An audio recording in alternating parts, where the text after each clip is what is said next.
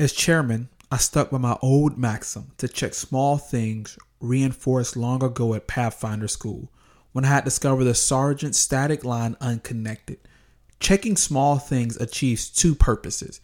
It reveals to the commander the real state of readiness and contrasts to a surface appearance of readiness. And a general's attention to detail lets the soldier far down the chain know that this link is as vital as the one that precedes or follows. This is my Black Book Journal.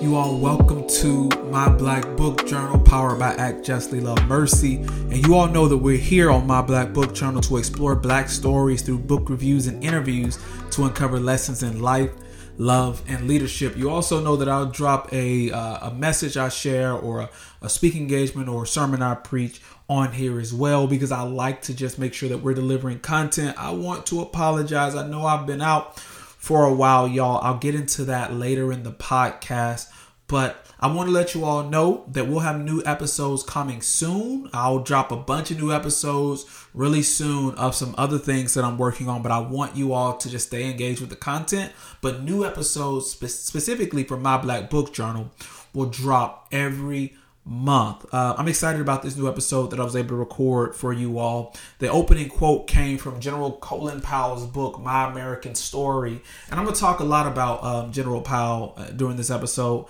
and a lot of the things that I've had going on over the last 6 to 8 months. And so we're going to go ahead and jump into it. But hey, please follow us on Facebook or Instagram. I want to hear from you if you're enjoying the podcast. As always, thank y'all for all your support. All right, let's go ahead and jump into it.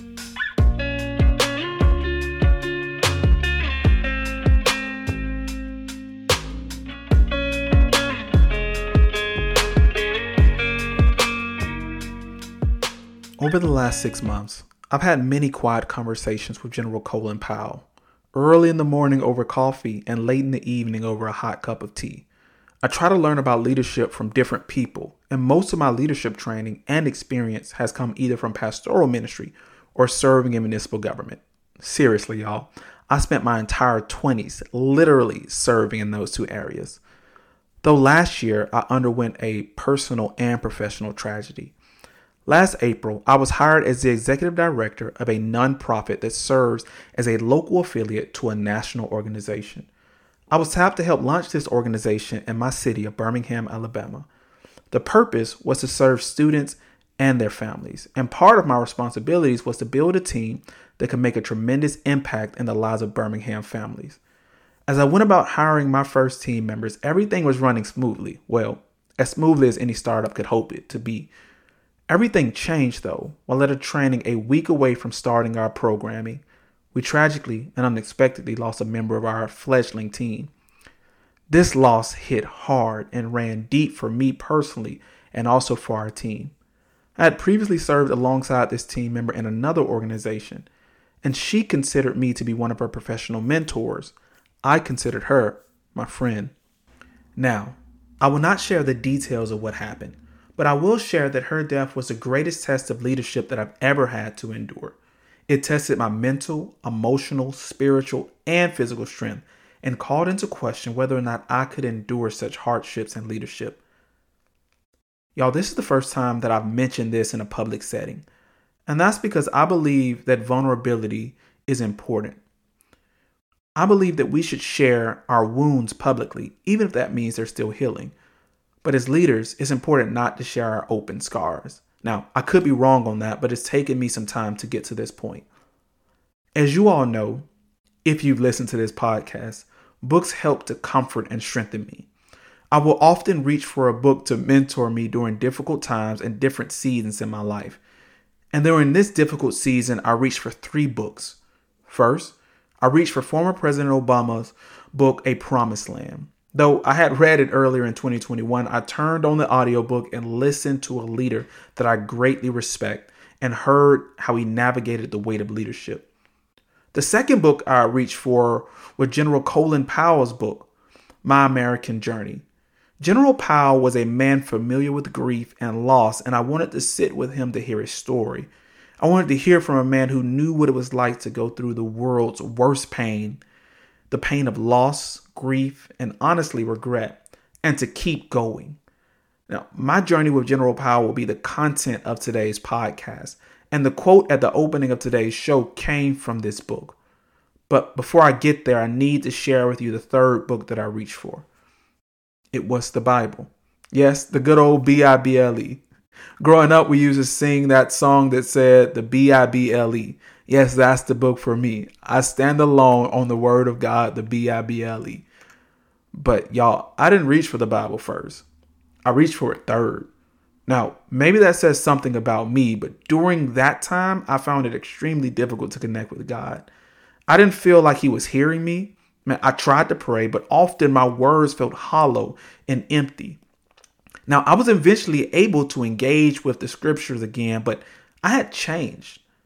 The only reading that I could really do at that time was through the books of 1 Samuel through 2 Kings. And that really had a lot to do with seeing how Israel was undergoing a major change and raising up leaders like Samuel and Saul and David and Solomon and Rehoboam and Jeroboam and people like that.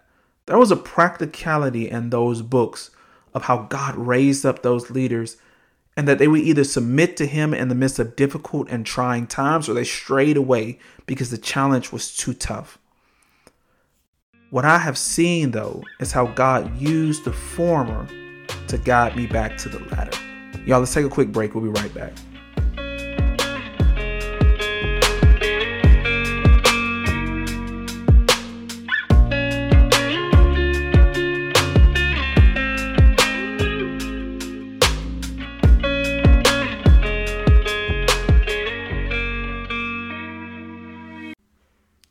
My books are my journal.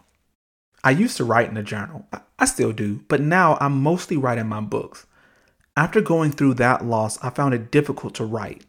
Most of my writing developed into a string of questions or honestly gibberish, just a bunch of garbled thoughts, undecipherable even to me. But in my books, I found clarity. I found a place to write, a place to think, space to be alone with my mentors in the presence of God in the midst of silence.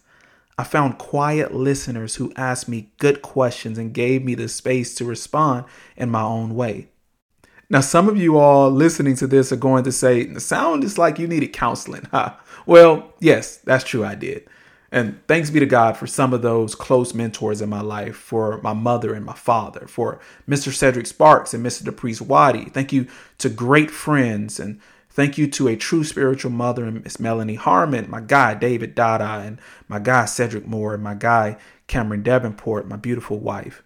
They all walked with me through the grief and ensured that I went to counseling. And while that was extremely helpful, it was my books that the Lord used to give me the time I needed to process. Some of my best conversations came with General Colin Powell, who taught me valuable lessons as I sat and read through his wisdom and experience. So I thought that I'd take some time with you and share some of the things I learned from this mentor. Colin Powell was born April 5th, 1937 to Luther and Ari Powell, two Jamaican immigrants who immigrated to the United States in their early 20s. Colin Powell was born in Harlem, but spent most of his formative years in the South Bronx. He speaks of growing up in Hunts Point. For my listeners who read a lot about education and child welfare, this is the central neighborhood in author Jonathan Kazo's book, Amazing Grace, a book that is worthy of a podcast all its own. But General Powell speaks of Hunts Point during the 1940s and 50s as heavily Jewish mixed with Irish, Polish, Italian, and Black and Hispanic families. He speaks of growing up on Kelly Street, was a slightly curved street which earned the name Banana Kelly. Colin Powell, by his own admission, was not the best student growing up. Unlike his sister, who always received high grades and attended the elite Walton High School, he describes his neighborhood school, Morris High School, like this. Morris High was like Robert Frost's definition of home. The place where when you show up and they have to let you in. Colin Powell grew up in a home full of love, but didn't have any trouble finding trouble in his neighborhood. He developed a reputation for fighting, running with the gang, and quitting. Literally, y'all, he speaks about quitting everything he did. But he also speaks about finding purpose at St. Margaret's Church. While he was identified as a good kid and a good worker, he says he didn't excel at anything except being an acolyte and a sub-deacon at St. Margaret's. Now, y'all, I could really identify with that because I was always seen as a good kid, but honestly, I had no direction. I was uncertain about what would become of my life after high school. And I found a lot of identification with General Powell as he shared this early part of his story. He shared about how he would later graduate from Morris High School with a C average, but he found himself selected to both New York University and the City College of New York.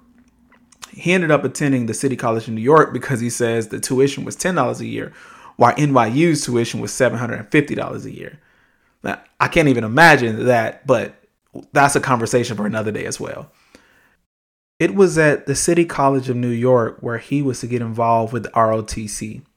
It was also during this time that he learned a valuable lesson that he would later teach me. And that lesson is that being in charge means making decisions, no matter how unpleasant. He says, if it's broke, fix it. And that when you do, you will win the gratitude of the people who have been suffering under the bad situation. He taught me that you cannot let the mission suffer or make the majority pay to spare the feelings of an individual. In plain speak, he says this, that being responsible sometimes means ticking folks off.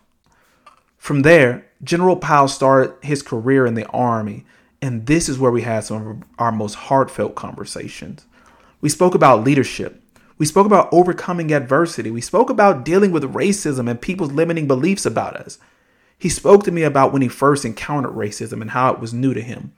He shared about learning to cope with racism psychologically by first identifying his priorities and not giving way to self-destructive rage, no matter how provoked he was. He told me how he was not going to let himself become emotionally crippled because he could not play on the same field or play on the whole field. They did not feel inferior, and that he would not allow someone else's feelings about him to become his feelings about himself.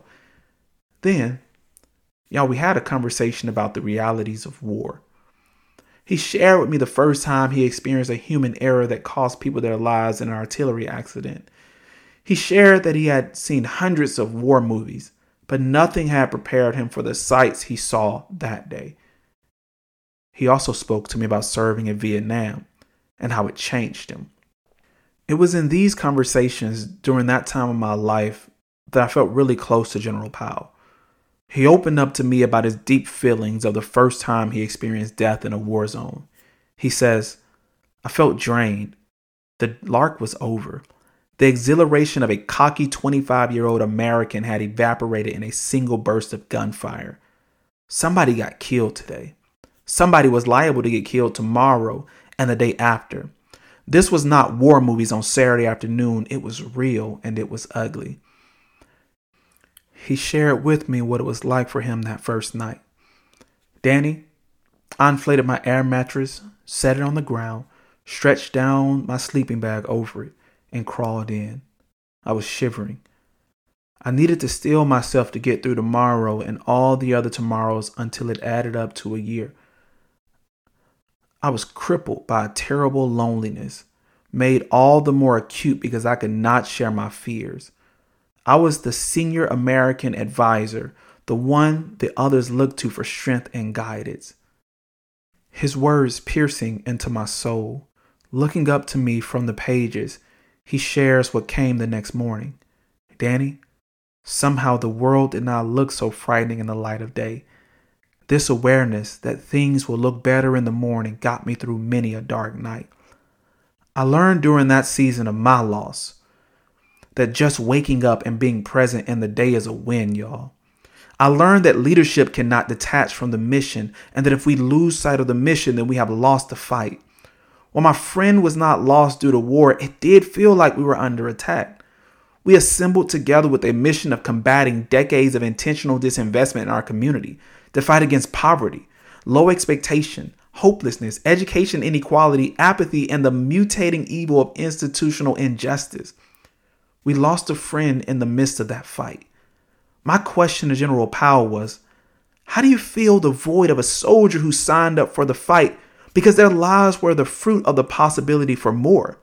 Someone whose story was from deep brokenness, but through faith, vulnerability, grit, and a network of people overcame their own personal war to sign up as a soldier to liberate others from the crippling effects of from living in this broken world. He taught me this lesson, that you can't replace them and you never really fill the void, but you do honor them and their courage by staying in the fight and not surrendering the mission that united you all together. You continue to learn from them and their ways. You speak about them honestly with the ones who were in the fight with you all, and you make a decision to use your strength to keep pushing forward. Y'all, there were and honestly still are days where I feel the loss deeply, where I just feel tired in the midst of the fight, where I feel so small and the opposition seems so big. There are still times when I ache and question, but I have not surrendered the mission. Neither has our team. We adapt and we grow. We grieve and we learn, but we have not surrendered the mission. There is a concept popularized by the 16th century Spanish mystic and poet Saint John of the Cross, known as the Dark Night of the Soul. John of the Cross was a lover of Jesus. Like, his deep contemplative prayer life was viewed as a threat, and he suffered greatly because of it. He spoke of undergoing such abuse at the hands of others and prayed night and day for God to deliver him from his torment. But he was imprisoned unjustly and left alone in the dark, only being fed bread and water. And through it all, John of the Cross never surrendered the mission. He stayed faithful to Jesus and to his call. And his life and his teaching 400 years later still move people like me to remain faithful. And even in the midst of darkness, to know that God is at work. During this season, I underwent my own dark night of the soul, but I've seen God walk me through it all. God did not give up on me, and he empowered me not to give up on him or his mission. Y'all, we'll be right back.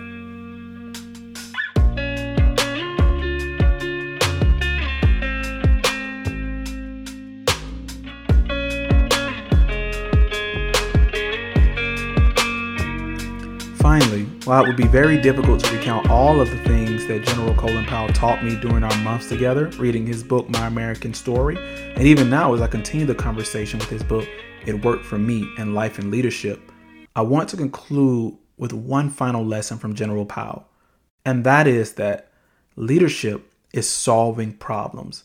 He says that the day people stop bringing their problems to you is the day you have stopped leading them.